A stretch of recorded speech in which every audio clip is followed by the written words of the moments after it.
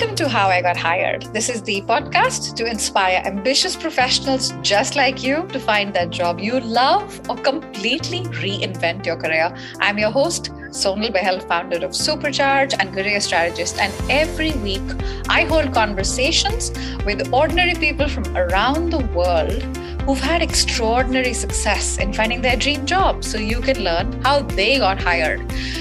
Now, listen to this. I love spending countless hours plotting and executing a major career shift. Said no high-level executive ever.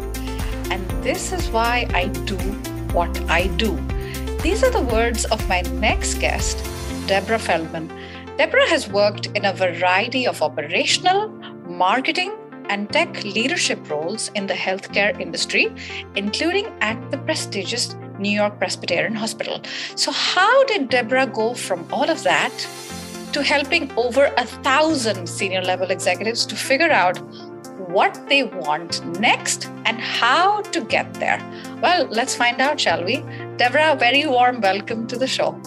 Oh, Sonal, thank you so much for inviting me. I've been excited and looking forward to this for a while. Me too. I'm so happy we're finally able to get together. So, Deborah, we're going to get cracking about all the stuff related to your career. And typically, I like to start off our conversation by going and reflecting back a little bit before we look at the present. So, for our listener here, this is interesting. So, you studied nursing, and then you did a master's in public health. In epidemiology, what a relevant thing in today's world. These days, yes. Yeah. So talk to us about getting hired at your first job from back then. Is there something that sticks out in your head about the hiring experience and what it is that helped you to stand out? I think let me skip to my second job. My first job out of college at a graduate school was facilitated by a professor who basically picked up a phone and recommended me for a new department that was starting. And I basically walked in there, and I worked for the New York State Department of Health as a hospital inspector. And about a year and a half into that role, I was recruited away by one of the one of the client hospitals, which happened to be New York Presbyterian.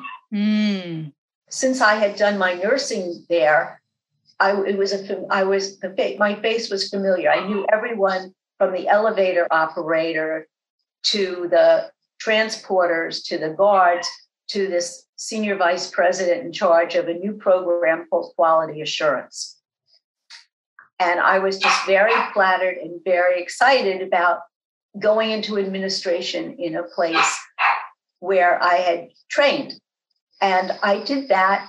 And after about 40, and I was very lucky because maybe it was because it was an academic medical center, there was no pressure to dummy myself down. I was curious and wanted to do twice as much work. Someone was always willing to give me something to do and spend a few minutes giving me an orientation. So I was able to get on the task force that was looking how to reprocess the laboratory management, okay. how requisitions and were throughputed. Okay, I got it. So Deborah, are you saying you were poached by the Presbyterian? I don't think it's called poaching at that level. I think it was a matter of this physician recognized me from my days as a student. And he also, I think, recognized that I knew what I was doing. And since I had written a report criticizing the institution for not being compliant, he said, make us compliant. And I said, I'd love to work with you. Okay. So there wasn't like an elaborate interview process and all of that. No, I worked directly for him. And what's even more interesting now is I think he offered me $200 a year more than I was making. And it never occurred to me to say, that's it. Mm-hmm. Mm-hmm. what are the benefits? Mm. I just was so thrilled to have that offer.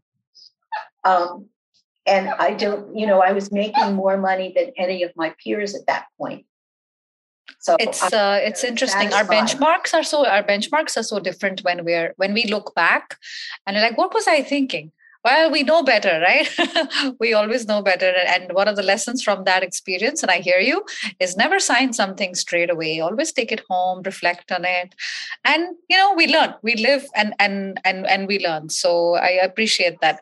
So Deborah, when it comes to your career, you have transitioned multiple times. And when we talk a lot about transferable skills, people hear this term over and over. You actually have real world examples of how you actually use transferable skills in those transitions. So can we talk about that a little bit? Because I think that this will really help a person who's listening right now, who's undergoing a major career change. Right. When I left Columbia Presbyterian, I actually went to work for American Express in their systems group. So what I did was emphasize and leverage the experience I had in developing a laboratory automation system and my quality assurance, quality review background to go work in the strategic planning group at American Express. So that, the transferable skills were, in that day and age, someone with a clinical nursing background could basically push a bedpan. Mm-hmm. There was, a role in research, for example. There wasn't a role, in senior hospital management other than in nursing. Mm-hmm. I was very lucky and very happy to shed the cloak of wearing, Florence Nightingale's cape and white shoes and white stockings. And that was, it was a business experience. I had also started into the executive program at Columbia Business School. So I was studying operations review and operations analysis, which was wonderful then going into a systems department. And strangely enough, I didn't work on, those big box IBM, tape machines. I worked on the Warner side of the business, which was, they were talking about launching a string of satellites that would circle the Earth to transmit satellite services. So that was certainly really fun. Well, 4 years into that, I thought, well, this is all great, but everyone's doing nothing but talking about profits. Where is the heart in this? And I decided I really missed the healthcare environment. And, I was able to get a position as a healthcare management consultant. And I know it wasn't just my business skills or my operational skills or my marketing ability. It was the fact that I had a clinical degree. And that made all the difference. So I think that anyone who thinks they need to throw the baby out with the bathwater, they no longer want to emphasize, that they have a technical background. They need to work with a career coach who will help them identify how to position themselves using the clinical or the technical background as a way to differentiate themselves and stand out from other people. Love that. What a full story, full circle this story has taken because of how you started versus where you landed in this part of the conversation. And I absolutely love the fact that, there's nurses, there's that Florence Nightingale pushing the bedpan thing. That's fine. Some people love it and they love the routine and the predictability of that life. And then there are others, right? It's like, I've done this. This has been great. What else? I am like the sponge. Columbia Business School, I'm going there. This satellite company doing God knows what. Oh, that sounds interesting. I'm going there. Oh, this is boring. I can go back. The lesson I'm taking away from what you're saying is you're always in the driver's seat of your career if you choose to be so, right? I think I'm always looking for the next opportunity. I'm always eager to learn. I'm happy to be challenged, and I don't shy away from work. And I don't mind starting over at the bottom. Starting over at the bottom is particularly hard, Deborah, for a lot of fragile egos out there. So I think that's why I think each individual has to decide what is most important to them. Yeah. Is it the compensation? Is it a location? Is it what the opportunities and doors it's going to open to them next? Is it what they're going to be doing every day and if they enjoy it more? And in fact, I had a conversation yesterday where I was talking to a friend whose son was in the same kindergarten, basically, as my daughter. And, he's working as a kayak river guide, after college. Yeah. A very successful, family. Yeah.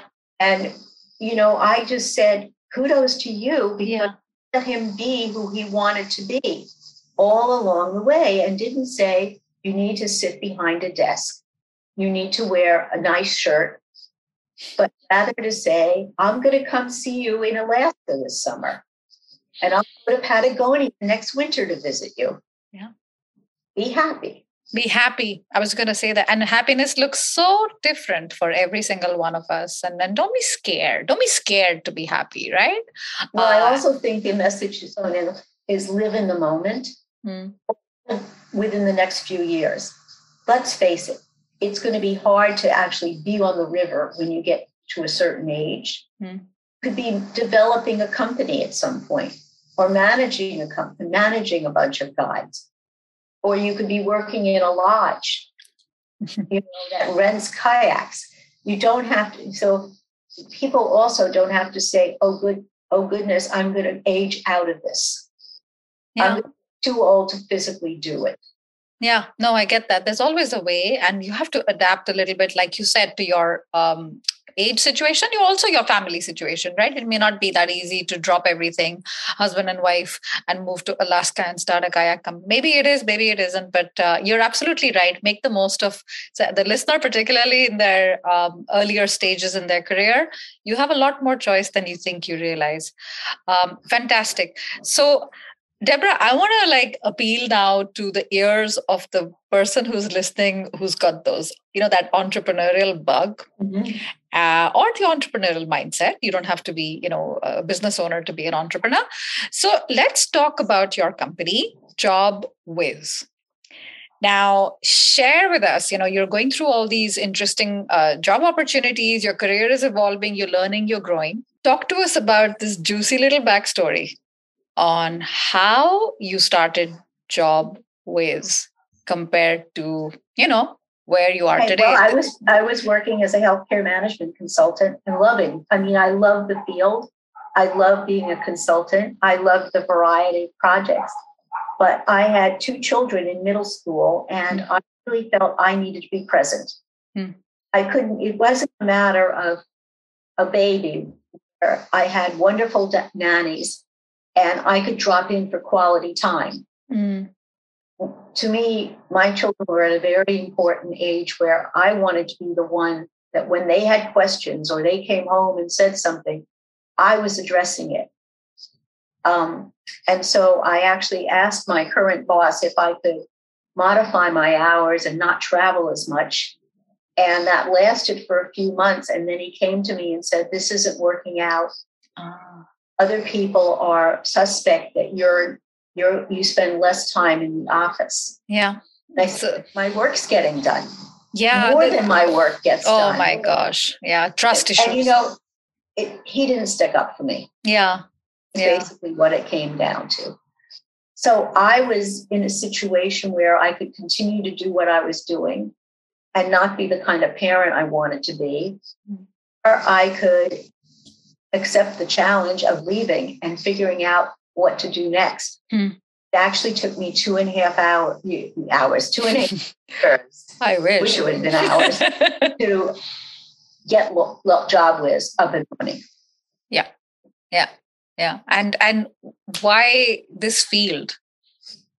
Well, one of the things I had been doing as a healthcare management consulting was working on a custom-built payroll personnel system. So I was very familiar with writing job descriptions. I was really familiar with requirements. I was familiar with the hiring process and the recruiting process. I was familiar with the language and the people in that field. And the salaries? Yeah. But also, it was around 2000 when Monster just came on the scene, and everyone wanted to put their resumes online. Well, I could upload a resume. I wasn't afraid to sit there and do it. I wasn't afraid to go through an algorithm and work with that. And also in that day and age, it was acceptable to do a resume on a template. Microsoft was relatively new, Office was relatively new, and they had a template. And, you know, I'm sure they were exceptional resume writers in those days, career coaches, but they weren't, you know, they weren't for the general public. They were, most of the people who were writing exceptional resumes in that day were external recruiters who wanted a client of theirs, an employer, to appreciate someone they were presenting. And they would construct a resume putting forth the outstanding qualities of a candidate. But the candidates didn't necessarily pay a resume writer. They pay a typist. And then they pay a printer to make offset copies of their document. So JobWhiz, you know, started out basically as I'll upload your resumes for you and show you how to, you know, manage an online job search. And in fact, my first tagline was JobWhiz, job search with cyber savvy. Nice. And Deborah, so you clearly identified a need, right? I would even say you were a little ahead of your time. And how did you go about like marketing and client acquisition and even awareness, like client awareness? How did people find out about you? I was very fortunate. There was someone named Wendy Enlow who ran a group called the Career Masters Institute. And that was slightly different than the resume writing group, because she included career coaches, and she is a very, very shrewd, smart businesswoman. And Louise Kurzmark is the other individual who, you know, took me under their wings and gave me advice and you know, answered my questions.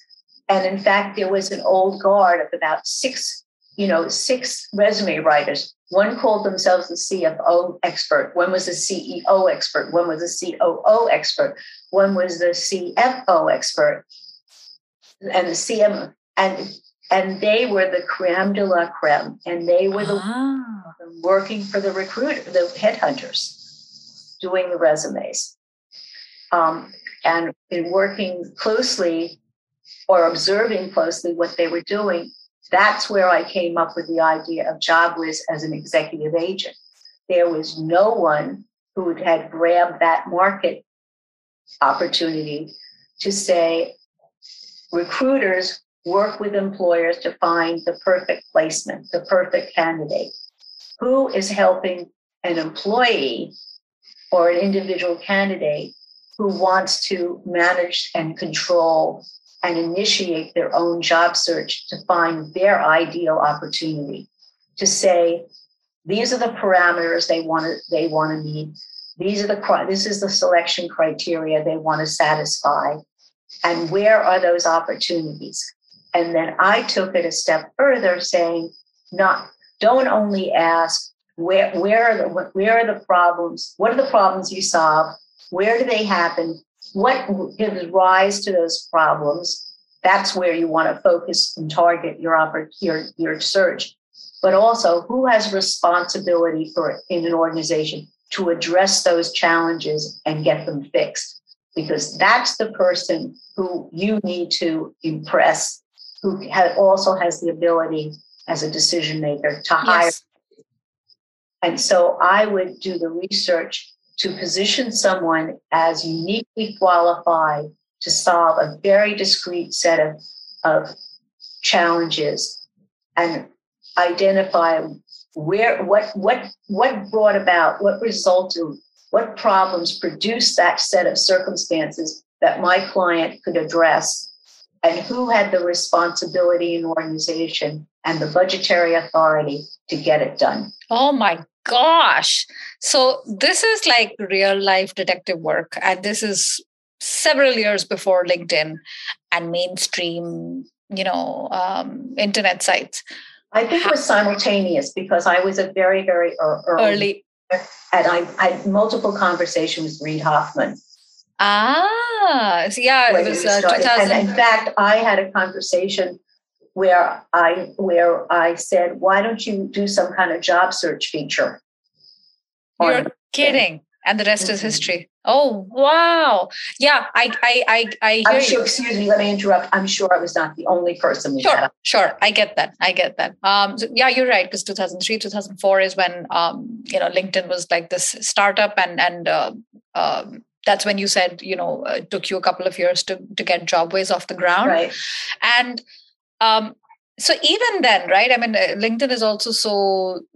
In its early days, how would you go about this research, Deborah? I'm curious. Oh, well, you couldn't do it online. I know it wasn't online.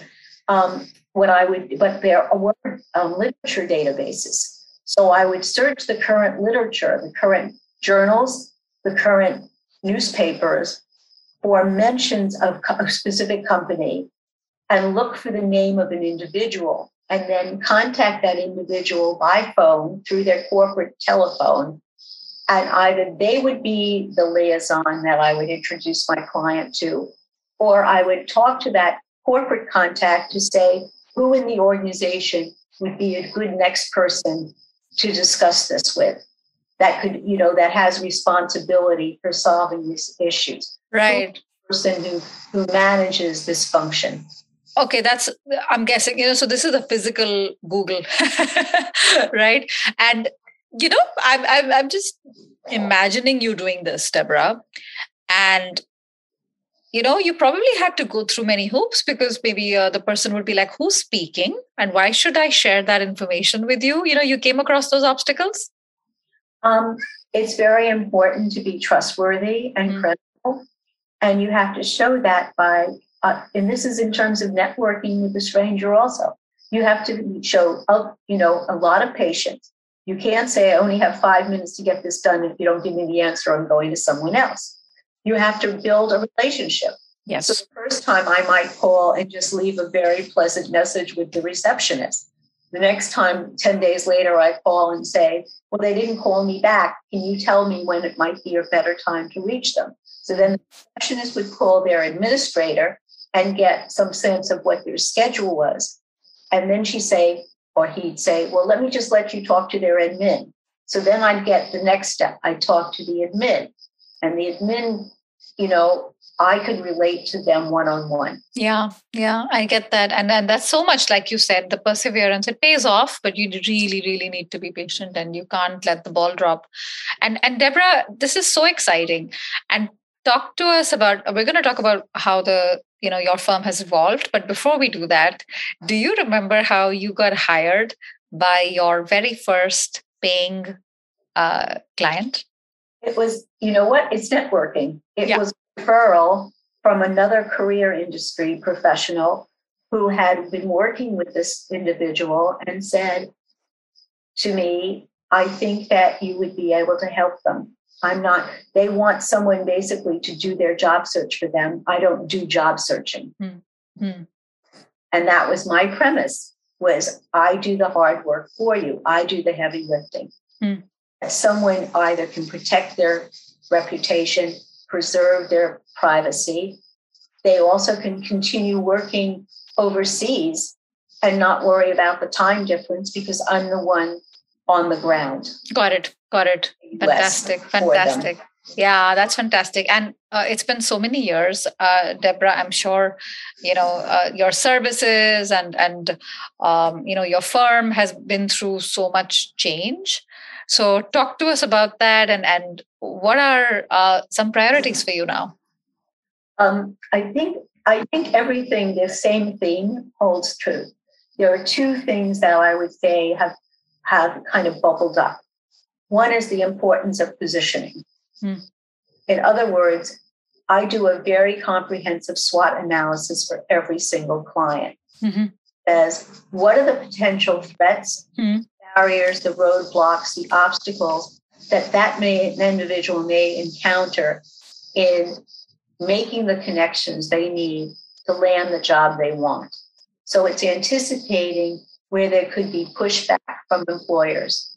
It could be looking at the profession they want to pursue and say, maybe you're in the sunset of middle age, and this is something, venture capital at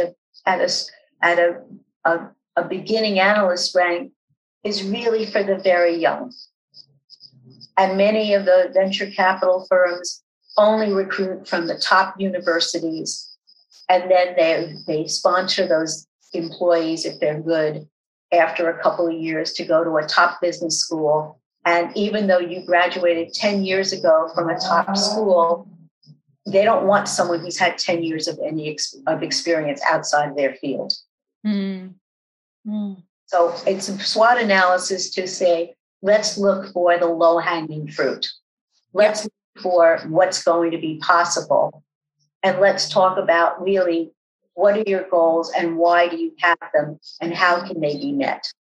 Yeah. And so that's positioning to make sure that their packaging, what they're presenting is their strengths, their skills, their talent, their experience is going to appeal to a particular audience and to make that match. Yeah, to make that match. And to make that match, the foundation work is so important, right? I've had clients who are like, positioning is really key. And they want to skip this part. What do I want? And they immediately want to get on like interviews. And I'm like, you're not ready. Not yet, because it's too soon. I hear you. And the more thorough, like you said, the foundation work, the better it is down the road. And that needs to precede writing a resume, because the resume is really a timestamp snapshot. Yeah. And it's to present an individual in the best possible light for the opportunity that's their ideal next role. It's not supposed to be a chronological reverse chronological graveyard of everything they've ever done since they started in the workforce. No, that's really true. I love that you mentioned this analogy. And another guest of mine also said it's a living, breathing document. And now with what you said, it's not a graveyard of past achievements and past successes. I understand that. And so, Deborah, we talked about healthcare a little bit. And, you've got healthcare practitioners who diagnose the root cause of the symptoms. And, this is something you've said. I just like they do that, I identify the source of the client's inability to attract the attention of hiring decision makers. As someone who's helped hundreds of people to transition with confidence and purpose, what are your two favorite tips to help, let's say the listener is, trying to attract the attention of somebody and is not able to do it and wants to learn sort of this Deborah technique, very classy, very discreet, and at the same time gets the attention? What would be your... I quickly can think of one tip, which is specialization.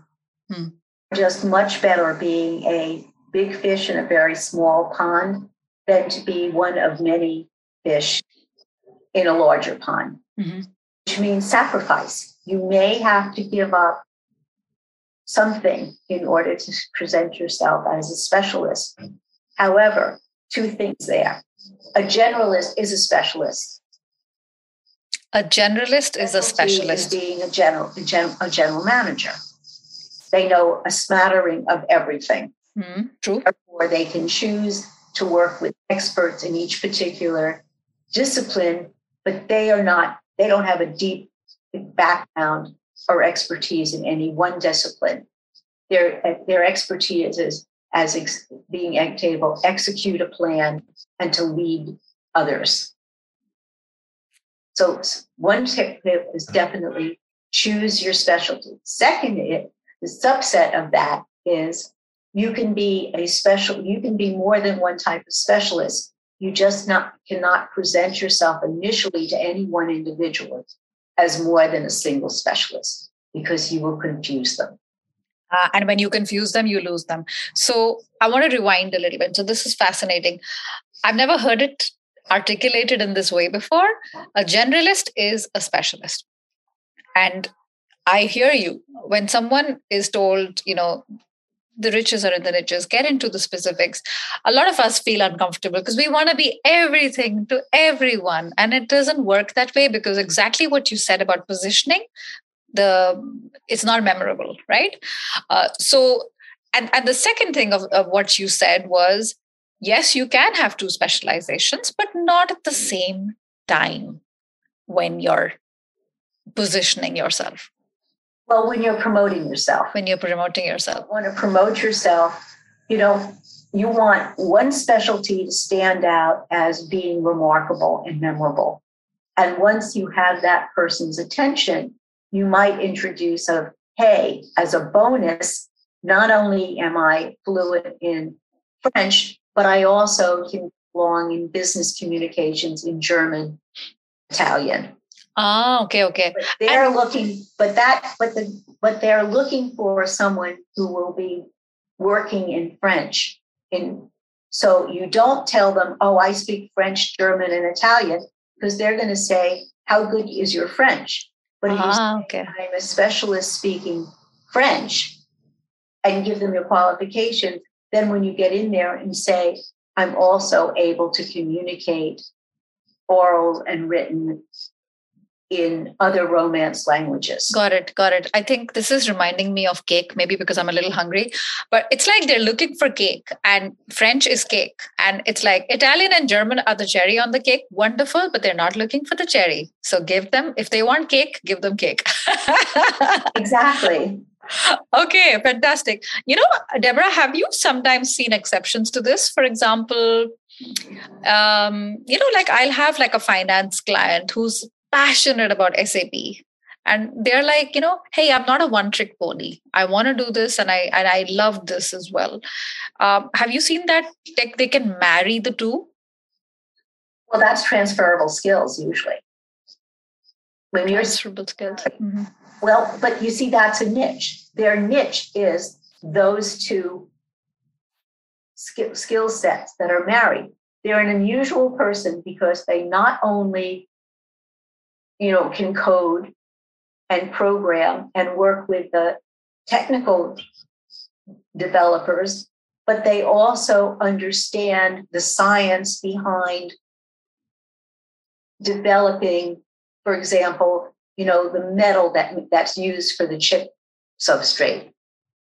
Right. No, I know. I meant, for example, a project manager, SAP project manager who learned all of this while doing a finance role. So that tends to happen. And you're saying, lean into the one that is stronger for you, be known for that. And of course, then see what they're looking for. Then there's two things. You can target two positions. First position is a role in the finance unit, that implementing or overseeing SAP execution. And the second role is working for an SAP installer or third-party vendor, coordinating with the people, the clients in the finance area. Love it. Yeah, it's so much fun talking career strategy with you, because you've seen your share of people transitioning and pivoting, and obviously your own experience. So this is fantastic.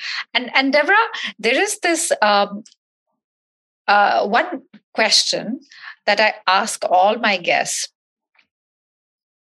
When you look back on your career, is there one standout defining moment that supercharged your career and helped you to move towards your current success? I think it was realizing that Rome wasn't built in a day. Mm-hmm. That, polite, persistent pursuit was very important. I think it's another thing about being attuned to whoever I'm corresponding with and working at their level, at their pace. Do you remember how you came to this realization? I think it's just a matter of maturity. I think it's also a matter of, as tolerant as people were at Columbia Presbyterian, at me being an eager beaver, I also was told, when I went to American Express and we were writing a 5-year strategic plan and a 10-year strategic plan, and we were told to do it in 10 weeks. And I finished my part in 2. And I was like, well, why isn't everyone else just doing it? How hard can it be? I realized that for a whole big organization to function, everyone had to do their part and everyone had to be coordinated with everyone else. And maybe I could do mine faster, but I couldn't. It wasn't a matter of rocking the boat or not. It's a matter of, this is teamwork. Yeah. Rome wasn't built in a day. Yeah. But I hear it from people all the time, how frustrating it is that things just take so long because you're working in a group. I'm part of a volunteer organization now, and I was thinking right before we started talking, I had this conversation 6 weeks ago, and it barely has moved off the dime because I have the time to work on it, but other people, especially in a volunteer organization, and especially in the summertime here, are not making it a priority for them. I understand. And I also know, I think the other thing, Sana, is knowing it's not my job to go ahead and say to other people, what's taking you so long, or how can I help you? That's the job of the person in charge of the project. And are you saying too much initiative or too nosy sometimes? I think you let people know you're available and ready, but you can't be a nudge about it. You can't look like you're impatient. And not a good look. The person in charge, it has to be good enough for you, or you move it on. I think that's the same lesson for when you're in a corporate position. If things are not moving the way you would like them to move, in the direction you want them to move, or at the pace you want, you're not going to be the disruptor. It's not going to work out well for you. Move yourself out of there. Remove yourself either in terms of put the duct tape on your mouth and shut up and wait, or look for another position internally or outside of that company. Yeah. It may not just be the right environment, or it may not be the right timing to be there for you. Yeah, timing is so critical. And I love that we are going back full circle to what we talked about. You always have a choice, and you're in the driver's seat if you want it. Otherwise, don't complain where the car is going. And like you said, don't educate people, and sometimes silence can be your friend, right? And disruptors are not always looked upon kindly, particularly by senior management who have a very, very short-term memory. Well, I think also the other perspective is some people are cut out of the cloth to be a corporate player. And not everyone is. You're sitting here, I'm sitting here. I'm very happy taking on the risk of being independent. There is no floor underneath me. Yeah, and your friend's son is doing kayaks and so happy. So it looks different for different people.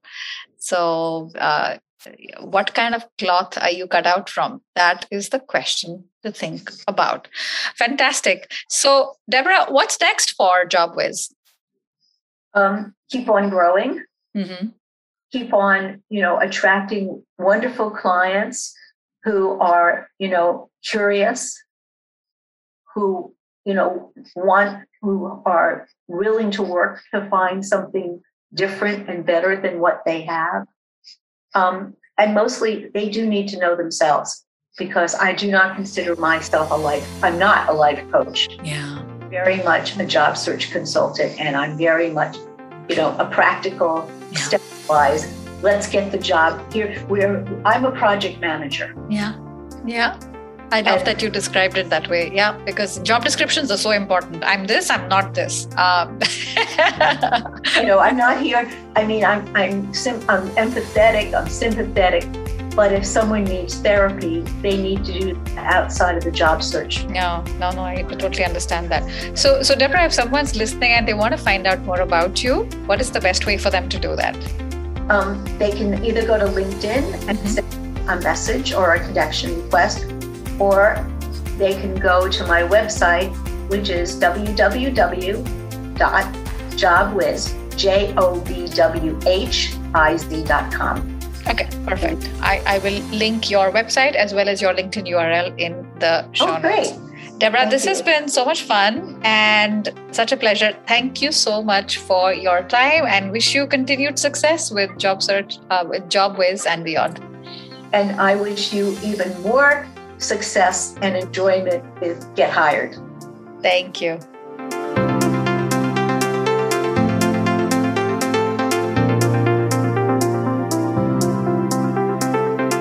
Hey, you made it till the end. That shows that you care about your career, and that means we need to hang out a little bit more. So just a couple of things. A new podcast episode is dropped every single Monday. Wednesday, I take out one email which relates to your career and absolute amazing insights that I only share on email. So if you want to subscribe, go to the link in my show notes. That's superchargeyourself.com/newsletter. And finally, did you know I hang out on LinkedIn, YouTube, and Facebook live every single Friday at 2 p.m. Central European Time. So you are more than welcome to join me. Just follow the links in the show notes. And if you enjoyed this episode, maybe share it with 3 of your closest friends. And if you're feeling even more generous, leave me a fabulous review on Apple Podcasts. That really, really helps the discoverability of the show. So thank you so much for listening. Take care of yourself. And until next time, bye for now.